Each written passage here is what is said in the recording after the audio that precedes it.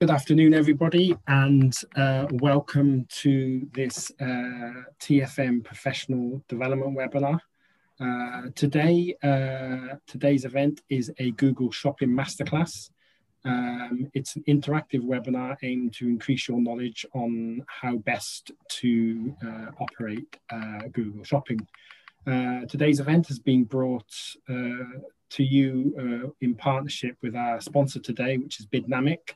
Bidnamic are a Google Shopping specialist, and without their support, we wouldn't have been able to make this webinar free to you all today. Just a few operational things before we start. If you happen to be watching this at a later date on our YouTube channel, then please click like and subscribe. And if you are watching this live with us at the moment, then there is two ways for you to interact. The first way is to use the chat box feature. So if you've got any questions, any comments, or any anecdotes, then please leave them there. However, what I will say is if you've got a comment or a question that's quite complex or convoluted, there is a raise your hand tool. And what we can then do is switch your mic live and you'll be able to talk directly to our panelists. So so if, like I say, if it's short and snappy, great, put it in the chat box and we'll do our best to answer everyone's questions or respond to everyone. You can actually message our panelists direct as well. And if they do have time during the webinar, and they can type responses to you, but like I say, it depends on how preoccupied they are. So yeah, that's how the webinar will run, and we shall be doing it for about 60 minutes. And at the end of this webinar, immediately afterwards, we've got a networking event, which you're welcome to join us. My colleague Scarlett, who's operating around in the background, will share the Zoom link at the end of the webinar. So if you'd like to come and join us there for like 15, 20 minutes sort of speed networking, so you'll have the opportunity to meet panelists, but also you'll have the opportunity to meet some of the other delegates who are at this event today. So without further ado, I'm going to introduce our panelists today. So we've got quite a wide range of experience here. A few of our panelists are TFM veterans. They've spoken on some of our previous webinars, and actually, if any of you do remember the old days where we actually had things like live conferences and live workshops, they spoke at that as well. So first up, we have Kevin Ward, who's Director of UK Partnerships at Klarna. I think most of you should or will know who Klarna are. Secondly, we have Liam Patterson, who is the CEO of Bidnamic. And as I mentioned, Bidnamic is Google Shopping specialists, and Liam works with a variety of different clients within the sort of fast-moving consumable space, one of which is Hannah Lewis, who is the PPC manager for Lounge Underwear. And Hannah, it's been fascinating watching your business grow over the last few years. I've seen the team at Lounge attend many of our events, so it's a fascinating success story. And then lastly, we have another TFM veteran to our webinars, and that's Alex Green, who's head of digital at Yours Clothing. Alex's CV is pretty extensive and has some good experience within the whole e-commerce sphere. So I'm looking forward to hearing Alex's thoughts on today's topics. Always interesting. What I'm going to do next is, obviously, like I say, the event is supported by Bidnamic. So I'm just going to hand over to Liam quickly, just so he can tell you a little bit about what Bidnamic do. So Liam, over to you. Sure, thanks a lot for that. And thanks for the introduction. So can everyone see hopefully everyone can see the screen now. It should just be coming through. So is that, yeah? Great. So yeah, so what are Bidnamic and what do we do? So all we do is Google Shopping. So we're absolute experts at this channel, and we support hundreds of retailers with Google Shopping. And we typically get the call when clients have challenges with Google Shopping. And what we very frequently hear, which hopefully might resonate with some of you, or hopefully you won't, hopefully you're already acing it, is that profitability can be a real challenge of Google Shopping. So to get volume, it's a cost per click model. So you're paying for every click that's coming through. So if you want to go and increase your budgets, maybe double or triple your spend to get that volume coming through, the only way to do that is to bid more for every single click that's coming through. So that can really drain the profitability out of campaigns, which is very challenging.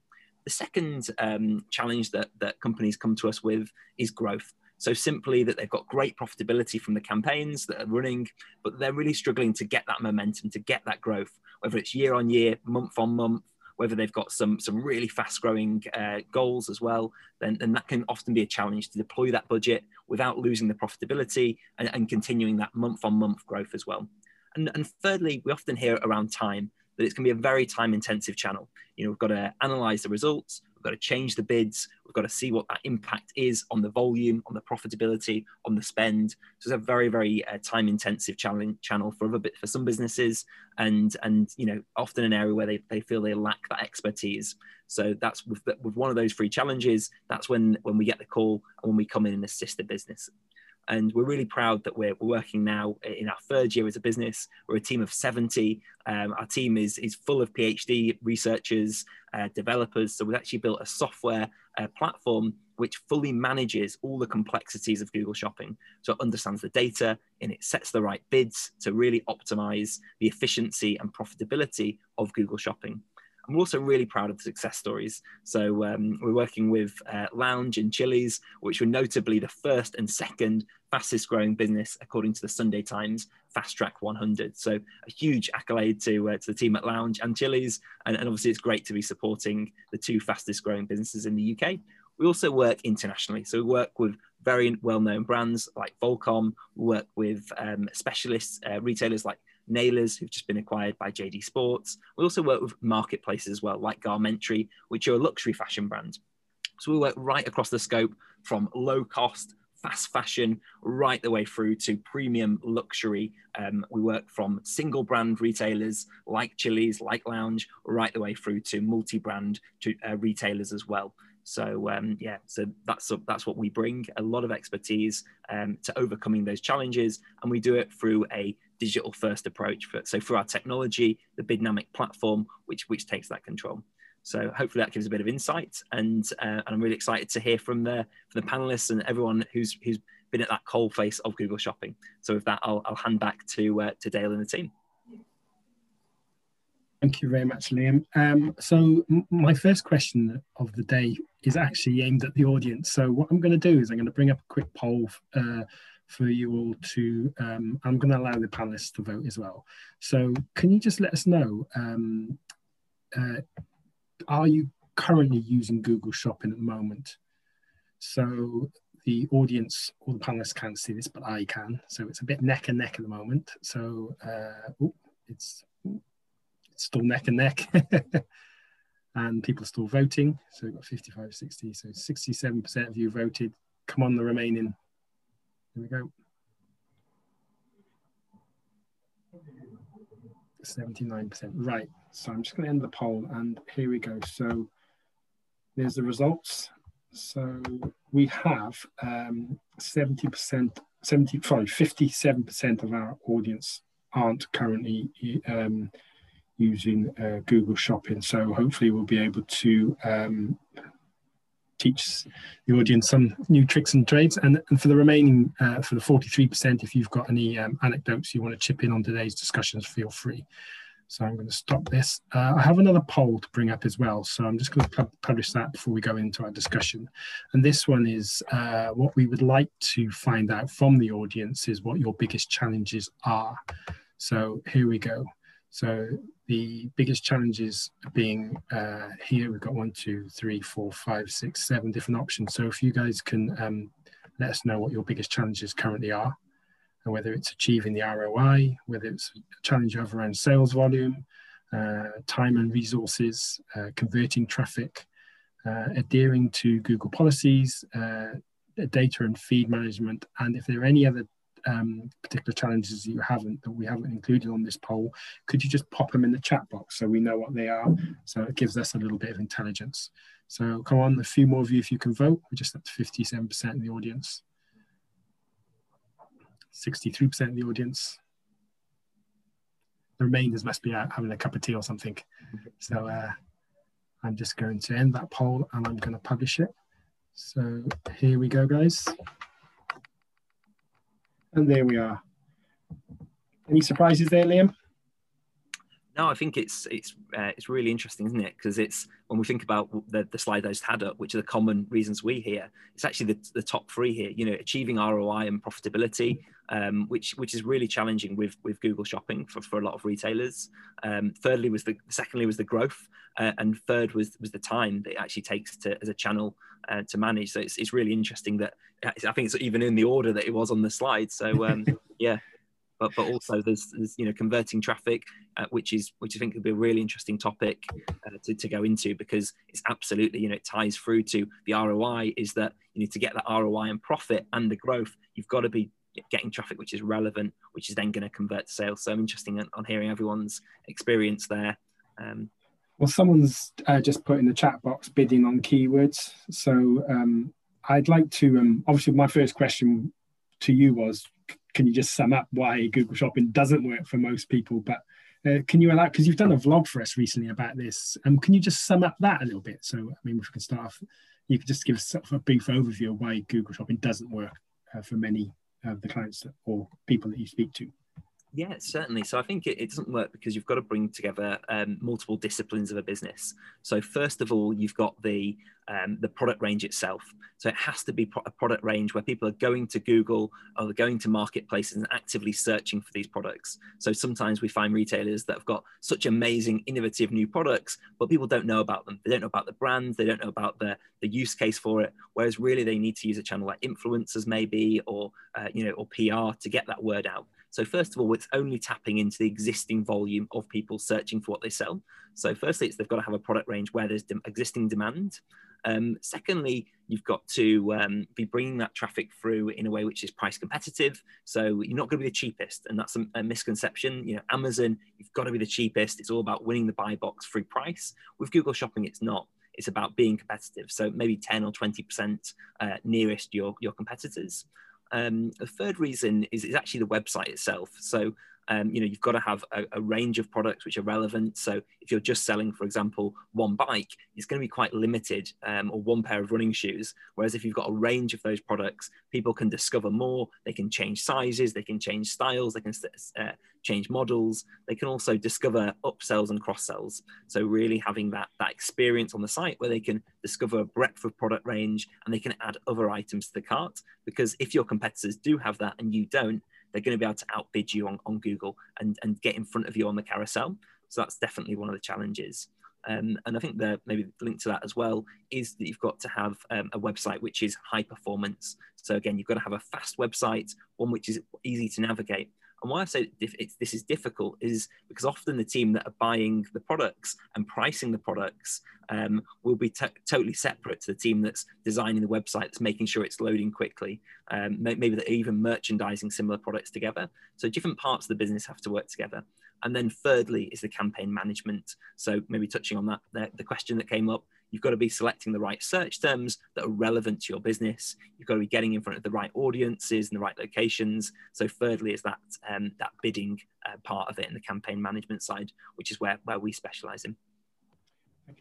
I could see Alex and Kevin nodding quite enthusiastically here. So Alex, I'm going to come to you next. Is there anything you want to add to that from your perspective?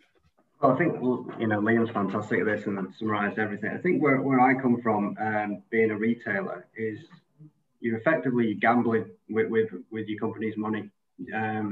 Google are the house and they always win. And what you're effectively trying to do is, first of all, be in a position where you're competing with your competition, and if you're not in that market to play the game, they are stealing an advantage on you. So you do have to be on Google Shopping.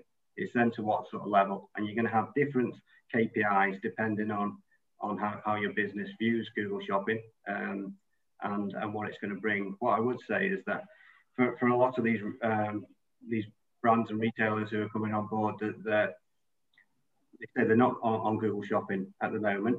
Now, if you're a business and you're starting from scratch, the quickest way for you to get in front of a large audience is Google, through PPC and then through Google Shopping.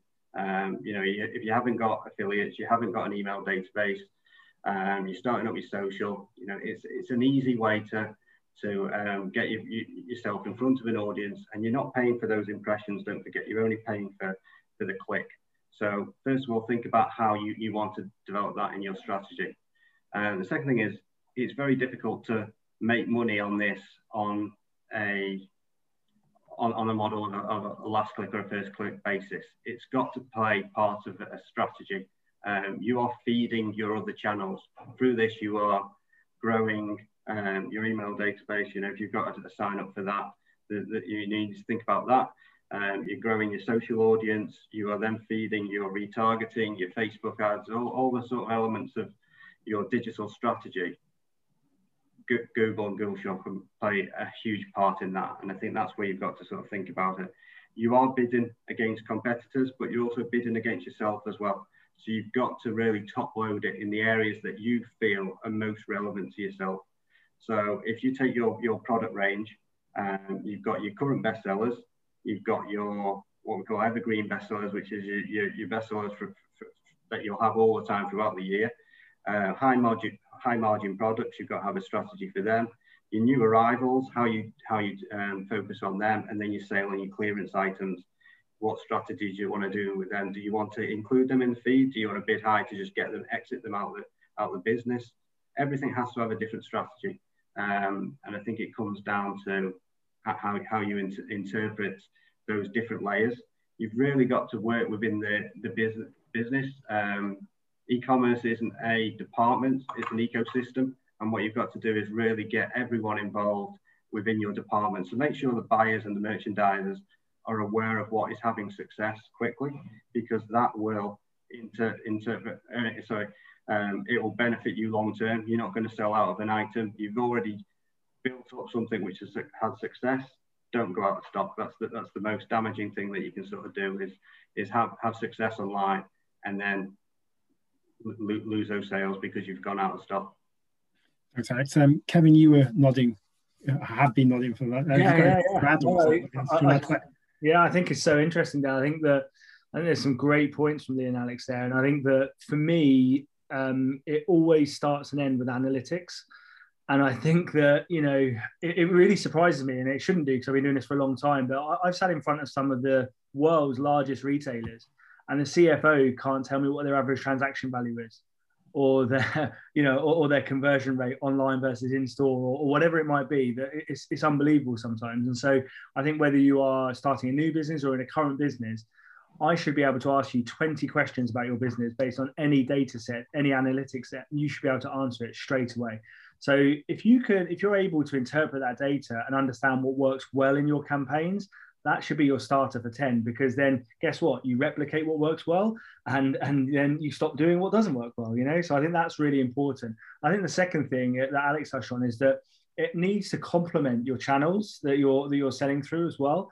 And whether you're starting or you're a mature business, you know, you might have the best partner like Bidnamic, and you might have a decent initial budget for your for essentially your Google shopping buys. But the long and short of it is, if you come through then to a website that isn't functional, if you come through to an email database that isn't there, if you haven't got pop-up abandonment carts, etc., all of these things are going to prevent you from converting. And that's where the real sanity vanity play is. You can look as good as you want on a Google page as a business, but actually what we're all here to do is sell more stuff.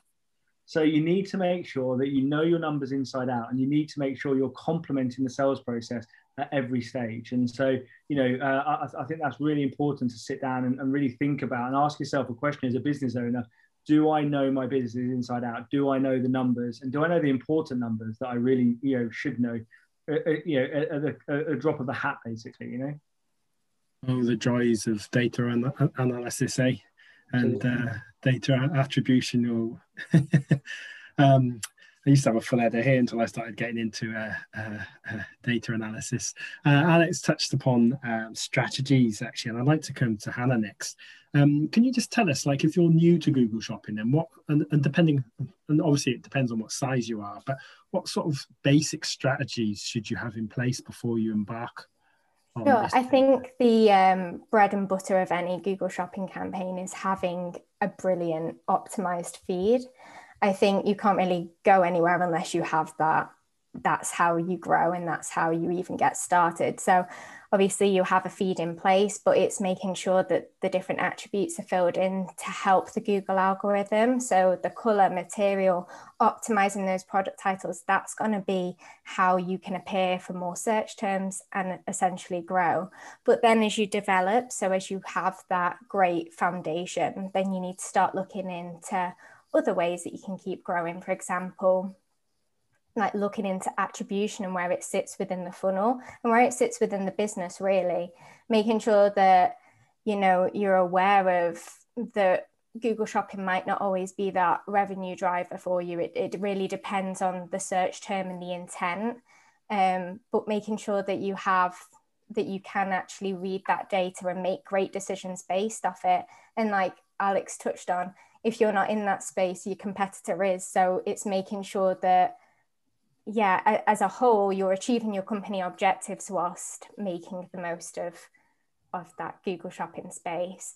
And then on top of that, it's layering those technologies like such as Bidnamic, having that AI, making sure that you're paying the right amount on your CPCs, making sure that you're not overpaying or that you're dropping out of the auction at all. So it's all these things kind of layer on top of each other to help that strategy first begin and to help you develop and grow. And can I just ask, if you were involved in this for a smaller business compared to a larger end, would the strategy change at all? No, I would take what I've just said, but on a smaller scale. I mean, that feed is essential no matter what size business. It really is. There's no doubt about that. But then having the strategy, making sure that no matter what size business you are, you understand where it sits in the funnel. You might, if you're a smaller business, you might not be getting those really high intent brand searches, and you might find that you're sitting more alongside like more generic. So it's understanding that they're your like traffic drivers, and that they might not convert at high ROI. They might not be your revenue drivers, but it's really essential to be in that place. Thank you. You touched upon optimization there. Liam, when I come to you next, tell us a little bit what sort of technologies you should consider in order to manage and optimize your campaigns. And I might come to Kevin after you. Can you just elaborate on that? What sort of technologies are out there? Yeah, absolutely. So in terms of the optimization of Google Shopping, so there's, as Hannah mentioned, it starts with the feed. So the feed is where you're putting in your product information. So it's your titles, your descriptions, and there's a lot of great out-of-the-box feed tools, which can be free. So on platforms like Shopify and Shopify Plus, they've got channels where you can build your feed. So it doesn't have to be an expensive partner. There are some very expensive partners, which obviously bring even more for those larger advanced retailers. But it can be as simple as generating that feed, and just want to make sure that it's got all the information in there. So there's different tech partners that can do that. Then the second part of it is, I'd say it's almost your own experience. So making sure you're getting someone who can help guide you, whether that's an agency, whether that's a partner like ourselves, or your own in-house team, on knowing some of the points Alex touched on there. You know, what are the top brands and top products that should be your top sellers this time of year? Making sure you're getting visibility on them, making sure that you're seeing what search terms are coming through as well, because that's really important. So as Hannah mentioned, there's generic terms, which might be, for example, running shoe. You know, there might be, interesting, relevant search terms that are coming through. Or if you've built the brand, if you're the brand owner, then you can see, how much brand presence you're getting in those search terms. So, for example, how many search terms contain lounge underwear, or contain, the brands that yours operate, such as Bad Rhino. So, how many of those are coming through, because it's a journey. If someone's searching your branded search terms, sure, Google has played a part, but actually another channel, be it influencers, be it TV, be it the stores. In Alex's experience, they've got over 150 stores. They've played a part, and they should, in building that brand, so they should take some of that credibility. And then from understanding the search terms, are they generic search terms, or they could go to any retailer and you've really got to fight for, or are they ones that are branded that you've already should be getting maybe through organic and could get through organic, so non-paid? Then putting the right strategy for those. So where do you want to put your budget? So the brand terms or your own brand terms are often very, very profitable, but actually they're, you might be getting them anyway. So if you've got a limited budget, you might want to put that towards, towards the more new terms.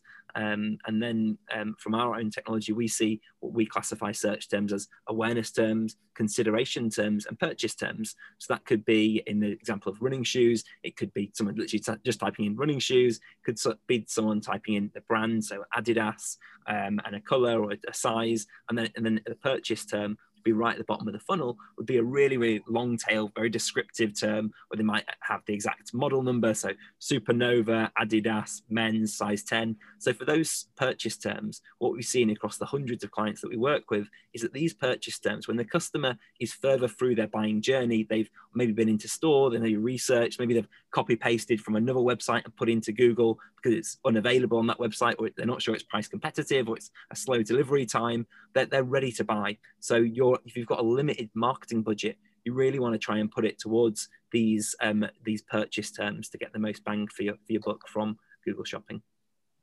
So basically what you're saying, it all starts with understanding your search terms, basically.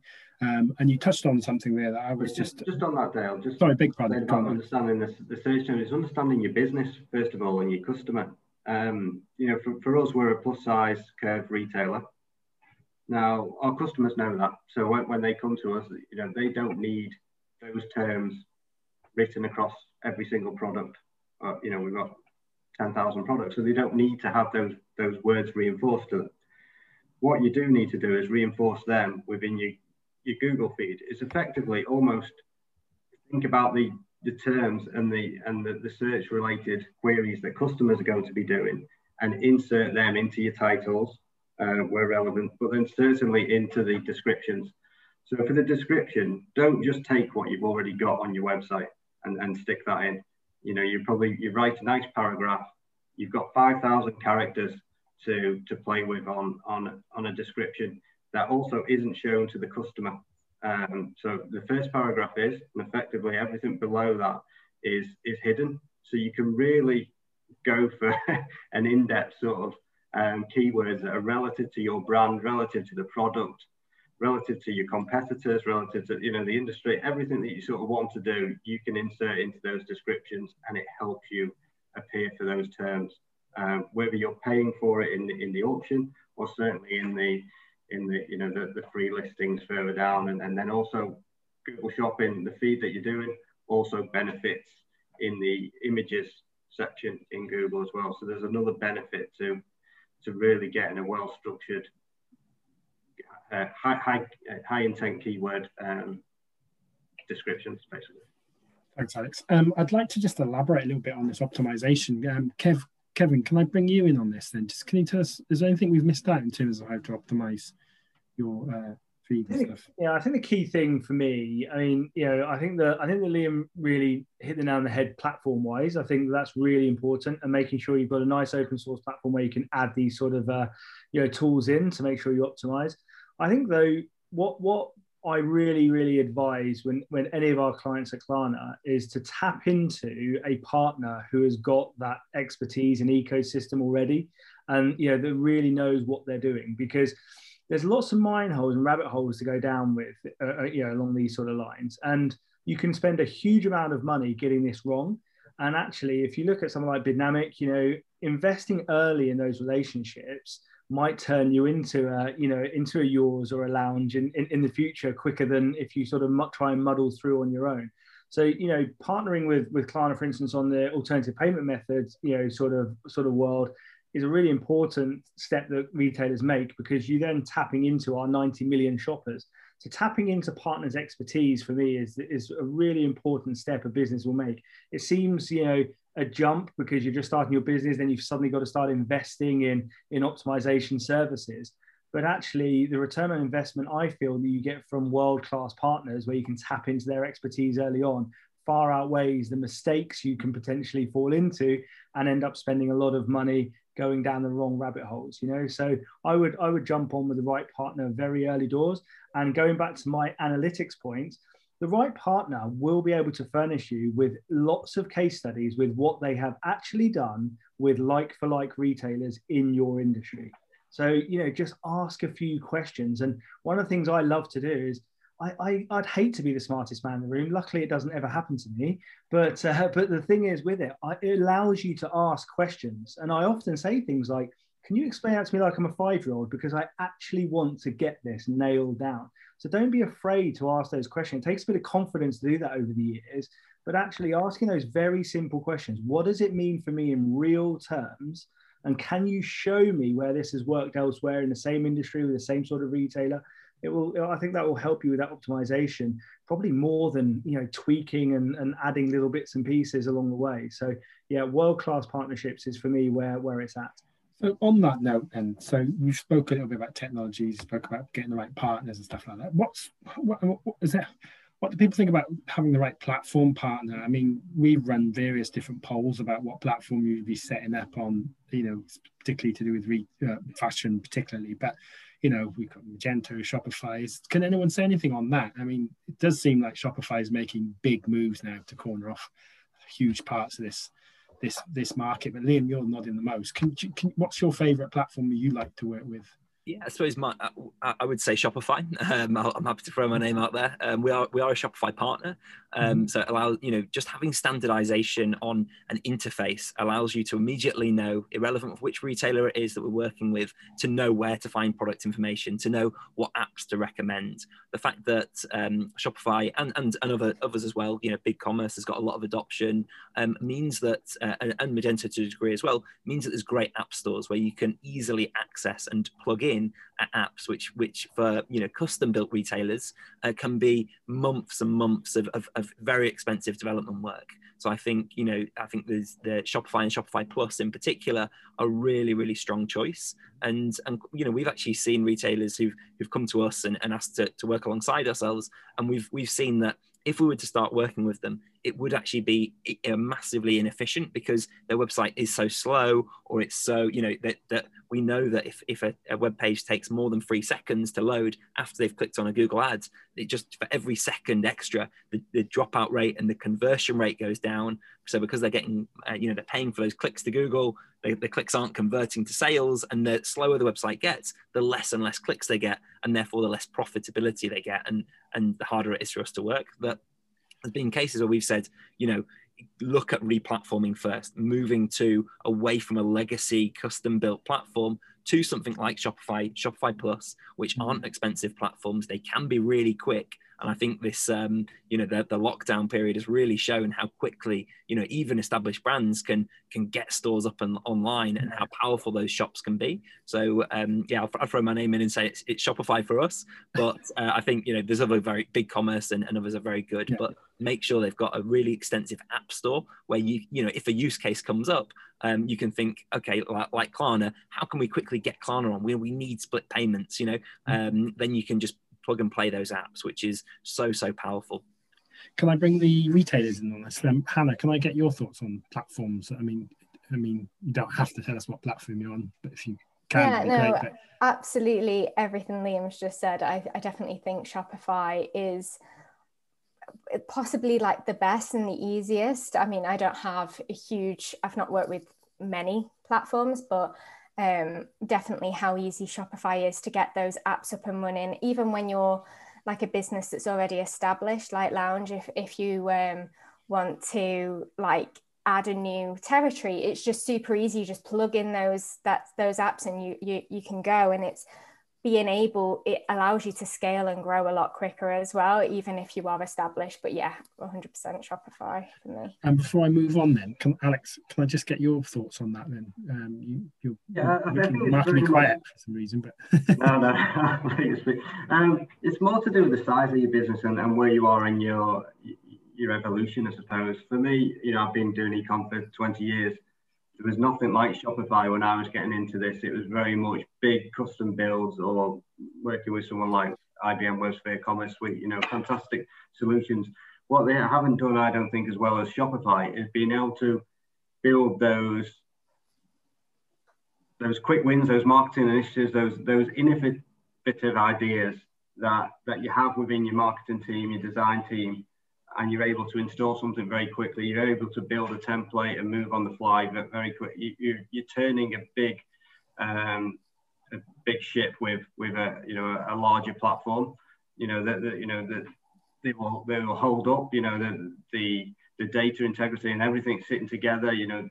Shopify might not allow you to do that when you're a £50 million plus business. It's funny you should, sorry to up to 10 million, I think Shopify is spot on. You can build a site within a couple of weeks. The key is just get a good template from the off. And as a business, you can run it, as a one-person band or 10 people, however you mean, you'll have good success in it. Sorry, I was just going to say, when you mentioned that, there's just a comment that's just come in here from Justin saying Shopify is great if you want to optimize for simplicity, great for startup businesses, but what if you want to optimize for flexibility? I don't know if you want to pick up on that at all. Well, I think it is just that. I think once you get to a certain size, there's lots of requirements that will come in from a business that maybe Shopify doesn't have, or the partners that they're working with don't have. I think to almost to an extent, is everything you are now breaking out, and you're almost taking the best parts, the best solutions from other companies. So you're dissecting your search and your merchandising, and you're installing something into the platform that you've chosen. They're not as, in my experience, none of them are as strong as the sum of multiple parts. So if you can take the search and merchandising, install that, you can take things like social proofing, all the payment mechanisms, working with likes of Klarna, etc. You're building on and layering on top of stuff which will help your conversion rate. There's more than enough out there for you to double your conversion rate on anything you're doing. No one's out there they're optimum. It's more about finding those sort of those quick wins, or those best in class partners, and integrating them. Okay. Sorry, Liam. I was just going to say on that, I think just picking up on the question that Justin put in there, I think for us, it's like if you've got a fairly traditional business model in retail, I think that however big you grow, I think Shopify Plus really comes in and supports that. So we've seen, we're supporting some of the fastest growing businesses in the UK, and they're all Shopify Plus. There's the likes of Gymshark, Shopify Plus. These are not small businesses, Lounge, etc. But what we've also seen is that where they challenge is where you've got models like marketplaces. So we work a lot with marketplaces like Garmentry, like the food market. So where they've got to have a portal where the vendors or the retailers are logging in, updating their listings, changing their pricing, changing their inventory. And that's really where Shopify isn't at that support area for marketplaces. But I think if you've got a more of a traditional e-commerce business, and even with drop shipping involved, I think it's so powerful because you mentioned there around tax and logistics. You can connect in things like Xero accounting, QuickBooks into there, and then have the power of this external partner, which is one of the best in class for tax issues and accounting issues. But it's just tapped into the API of your e-commerce store like Shopify. I'm just conscious of time here in a bit, and we've got a few more questions to go through. But before I move on, I'd like to bring up our third and final poll. So obviously Google Shopping is just a part of where many businesses spend their marketing spend. So the next poll is just to get an idea of where the audience who are currently retailing online spend their money. So guys, if you can vote on this, panelists, you can vote as well if you want. Where do most of your customer acquisitions come from? So it is multiple choice. So let us know. Can the panelists see the results coming in, or is it just me? Voting at the moment. Okay, it's a little bit like the horse races. This. So I'm going to ask you to guess before I launch the poll. Does anyone want to guess where most of the marketing money goes? I think for this audience, I think it was social media and influencers and PPC probably. Anyone else? Yeah. Hannah? I agree. I was going to say the same. You guys are good. You're good. So here we go. So I'm going to end the poll. It's only, I get a few more people voting. Come on, guys. 62%. I think we're flattening out about 62%. Okie dokie. So end the poll, share results, and there you go. Well done.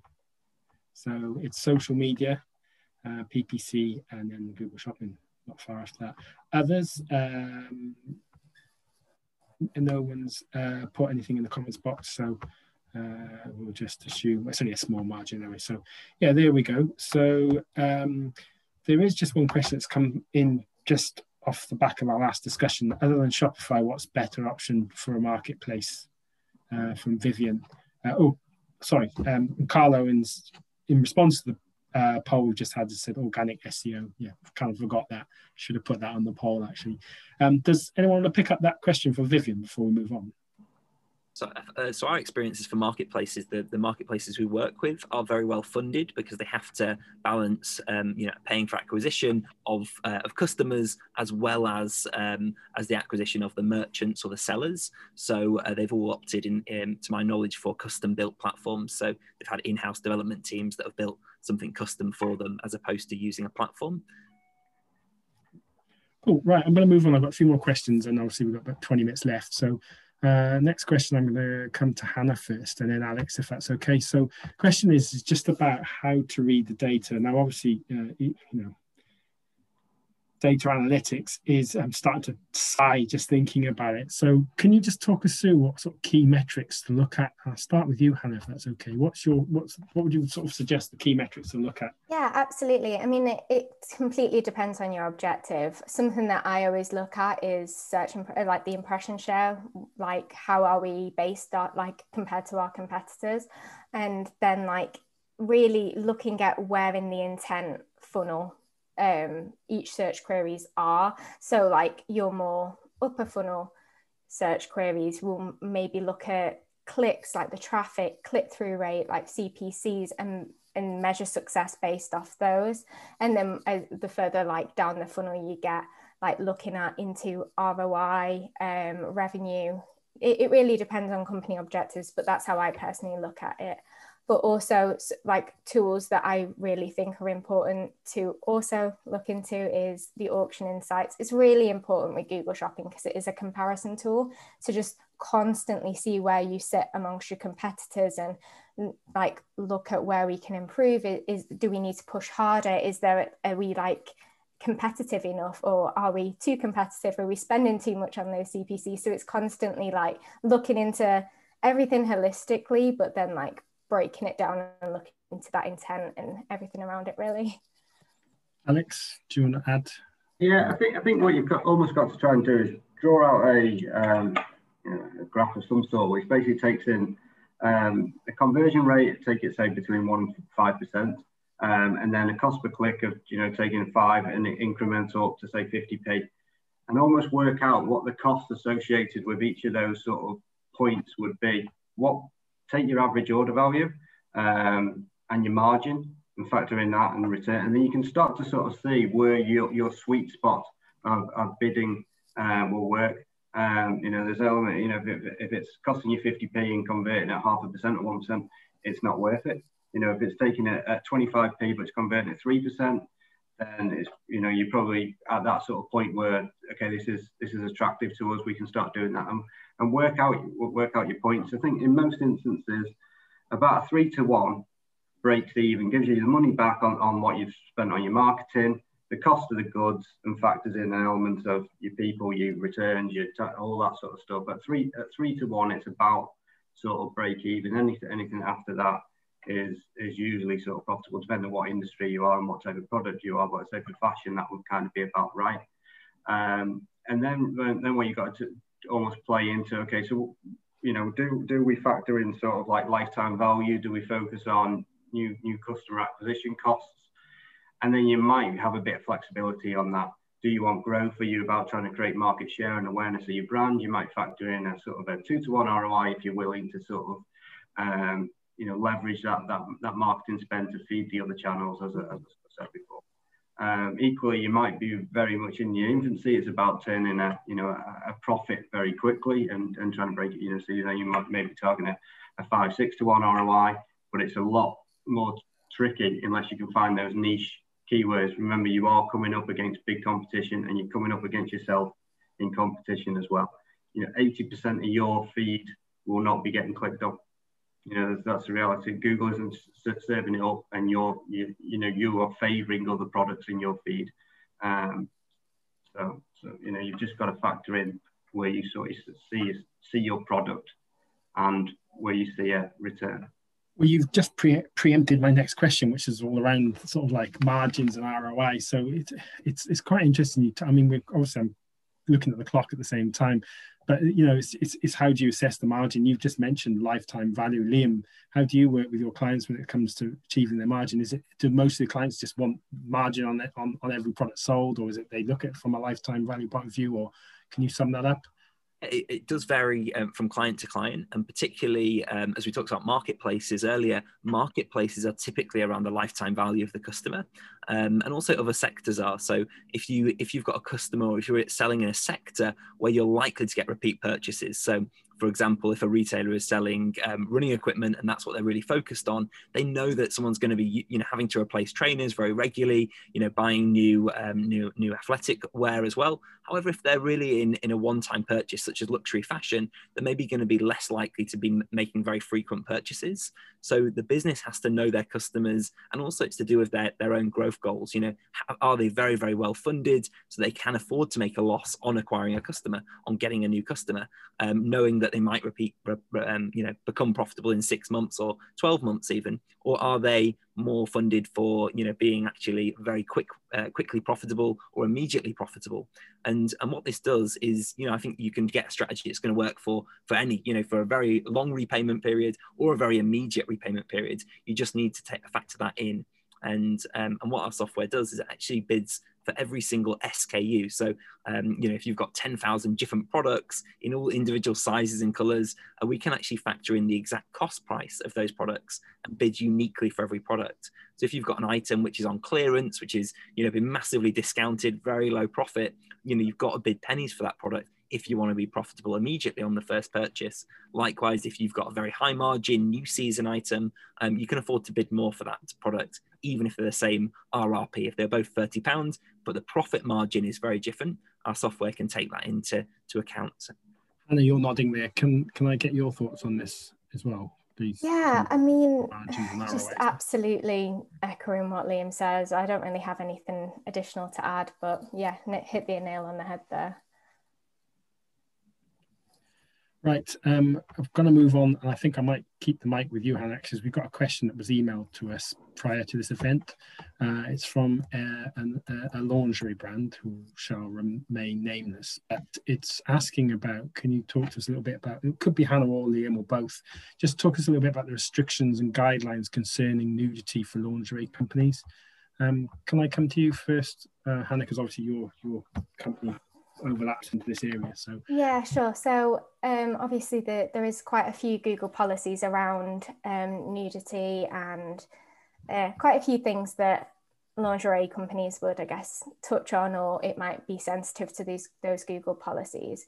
Something that I would definitely say to make sure that you constantly adhere to those policies. I mean, you'll just get suspended if you don't. So I guess the biggest advice I would give that we have done at Lounge is make sure that Google Shopping's considered throughout the whole process of like making a product, putting a product on site. So going back to, because obviously Google Shopping's so image based, going back to even the photo shoots, making sure that you're adhering to those Google policies then. So making sure that like any sensitive parts are covered, or making sure that the image is shot in a certain way, or maybe using covers if it's more of a mesh piece, and things like that. That can really help you. And it's just making sure that you're transparent through the whole teams of this is what the issue could be, and we just need to make sure we don't need to resolve it.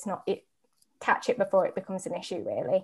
And same when with the e-commerce teams as well. Obviously, if you're showing like a mesh bra and the customer might not know it's a see-through bra, so then making sure that you're adding a sticker, say on site, saying, hey, just to be transparent with them that, hey, this is actually see-through, but so when you go into Google Shopping, it's maybe not showing that. And then another thing, I guess, that we've always had an issue with is remarketing. So we can't actually remarket because due to sensitivity it's just a Google policy and there's no way of getting around it. But it's just about it's not a huge thing for Google Shopping, but it's just about being aware of that and knowing that that's maybe something that you won't be able to do. But looking, instead of at like remarketing or new acquisition, looking into the search terms and basing if it's new acquisition or not off the search terms, or at the end when you can actually see whether it's new acquisition or not in analytics or your like platform. Liam, do you want to add to that at all? Or I think that was spot on. Yeah, really, really great. Brilliant. Thanks, Hannah. Appreciate that. So we've got just around 10 minutes left to go. I've got a few more questions to ask. I'd like to bring in Kevin next. You've been quiet for a little while. So what I want to talk about now and get your thoughts on this, Kevin, is just after the click. How do we then convert? And I know we were talking about this the other day. Do you want to just talk us through that sort of ways of how you can convert the sale post click, then, so to speak? Absolutely, yeah. I think this is a great webinar because it's all about how we get a customer to the website, which is the hardest thing in retail to do. The second hardest thing is to convert that customer when they're on the website. And so I think that for a start, there has to be a solid platform behind that website. It needs to work, it needs to work quickly, like Liam was saying earlier. And I think secondly on that, it needs to be a clean website. There needs to be as few clicks as possible to get through to that basket, as you can. As soon as you start getting into clicks and you start having to do, a count up front and give your DNA or your blood type, it absolutely ruins, what's happening in the process. And you're unlocking and unpicking all that hard work.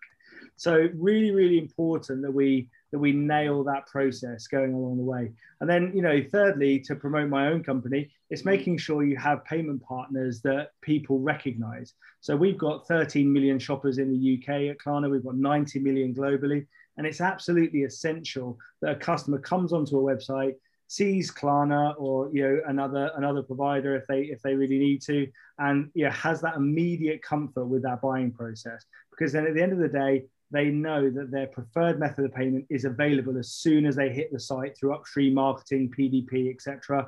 And the likelihood of conversion with some Klarna clients can be up to 40% more than it would be through debit and credit card. So, we know it works, and it works for every client we have. And the great thing about it is Klarna clients spend more often and come back more often. So it's making sure, like I said at the start, you've got those world-class partnerships as a retailer. Thank you. Liam, just quickly, because obviously we push for time, and I'm going to come to Alex after that. How involved do you get in the old post-click sort of journey?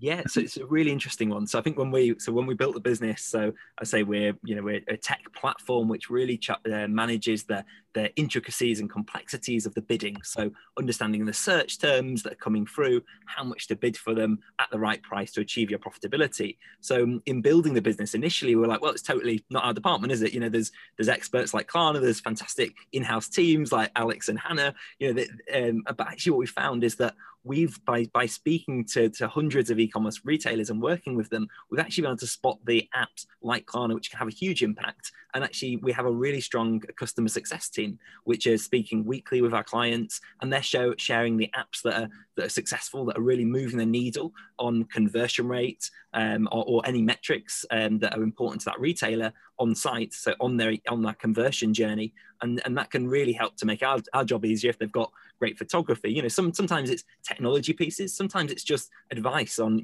hey, these retailers have done this. They've added, mannequin shots, or they've added people shots, they've added studio images, and it's had a really big impact.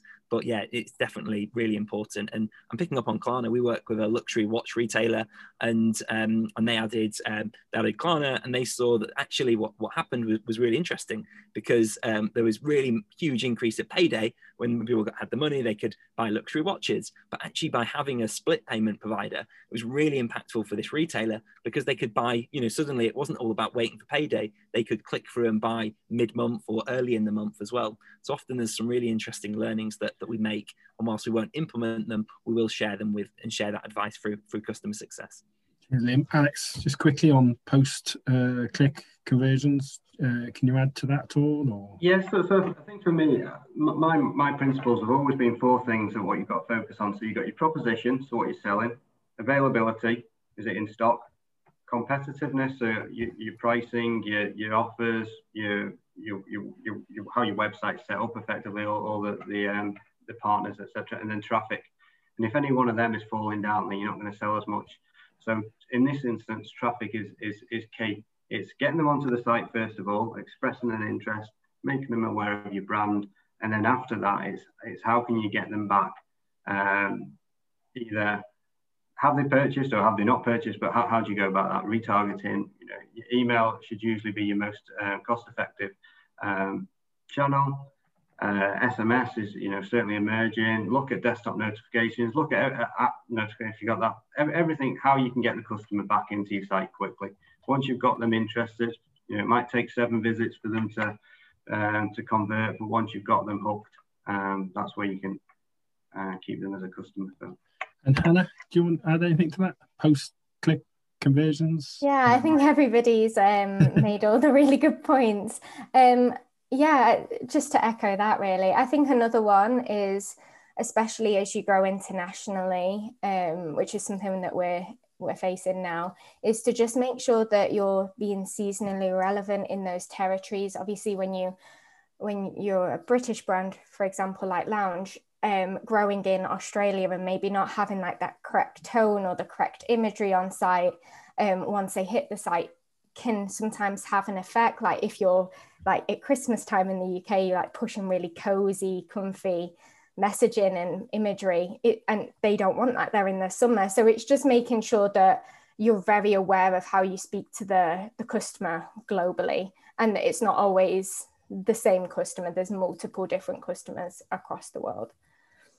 Yeah, thank you. So we've got just 5 minutes left, chaps and chapesses. We have, last question is, what does the future of digital acquisition look like? So if I can get really brief comments on this, because obviously we push for time. I'll start with you, Liam. So what's the future of digital acquisition look like? Yeah, I think it's really multi-channel and through the whole journey of businesses. So it's interesting. Social media has been the #1 channel for people joining this call. I think it's about how you can support it, that journey, to ensure that you're capitalizing on those moments, which I know Hannah and the team at Lounge are absolutely fantastic at, capturing those spikes and supporting those opportunities, whether it's Black Friday or other calendar events. So I think it's really a holistic multi-channel view. Kevin, future of digital acquisition, just if you could just do in a quick line, because obviously you push for time. Yeah, it's all about partnerships. So enter into world-class partnerships with partners who can elevate your brand. That's the key to life, in my opinion. Brilliant. Alex? Well, I kind of think that e-commerce to an extent hasn't really changed in 20 years. What's really changed is the devices that we're using and the way in which we interact. So while we might have moved from celebrity endorsements to brand ambassadors to micro-influencers, all that, it's still the recommendations, the tone of voice, refer friends again, how we communicate, email us, transfer, to more WhatsApp, to text messages, to app notifications, still changing, still getting people onto the site, but ultimately it's going to fall back to Google. You're on there, 60% of your traffic is going to be coming from that in one way or another. And then Hannah, lastly, so what's your thoughts on the future of digital acquisition?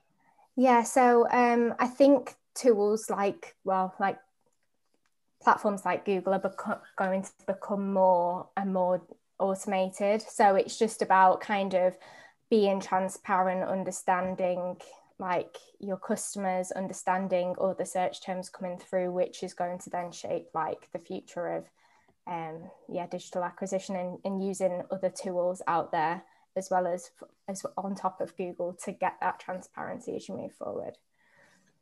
Thank you. It's been such a fascinating conversation. There's so much to cover in this. I'm still not clear whether this is an art or science, Liam. You'll have to educate me on that. Pardon? Both. A bit of both, is it? So, yeah. So you might have to educate me on it afterwards. So like I say to everybody out there listening, thank you for attending. We do have a short networking opportunity straight after this. Scarlett is that the link? Yes, the link has just been shared. So for any of you in the audience who would like to come and just have a quick chit chat with the panel and myself and the rest of our team, we'll see you in there. For those of you, a few people have been asking about contact details and a couple have been about Bidnamics. I'm just going to put the final slide up. So here's our speakers. If anybody wants to connect with them on LinkedIn, here are their names. And then if anybody, and that's the web address for Bidnamic, who's very kindly sponsored today's talk. So thank you, Liam, for that. And there's the contact details. So thank you very much, everybody. I think we've almost bang on time for a change. Yes, we are. So, well, she'll see you, I was going to say I'll see you in the bar, but I'll see you in the virtual bar straight after this. So thanks a lot, guys. Appreciate it. Cheers. Bye-bye.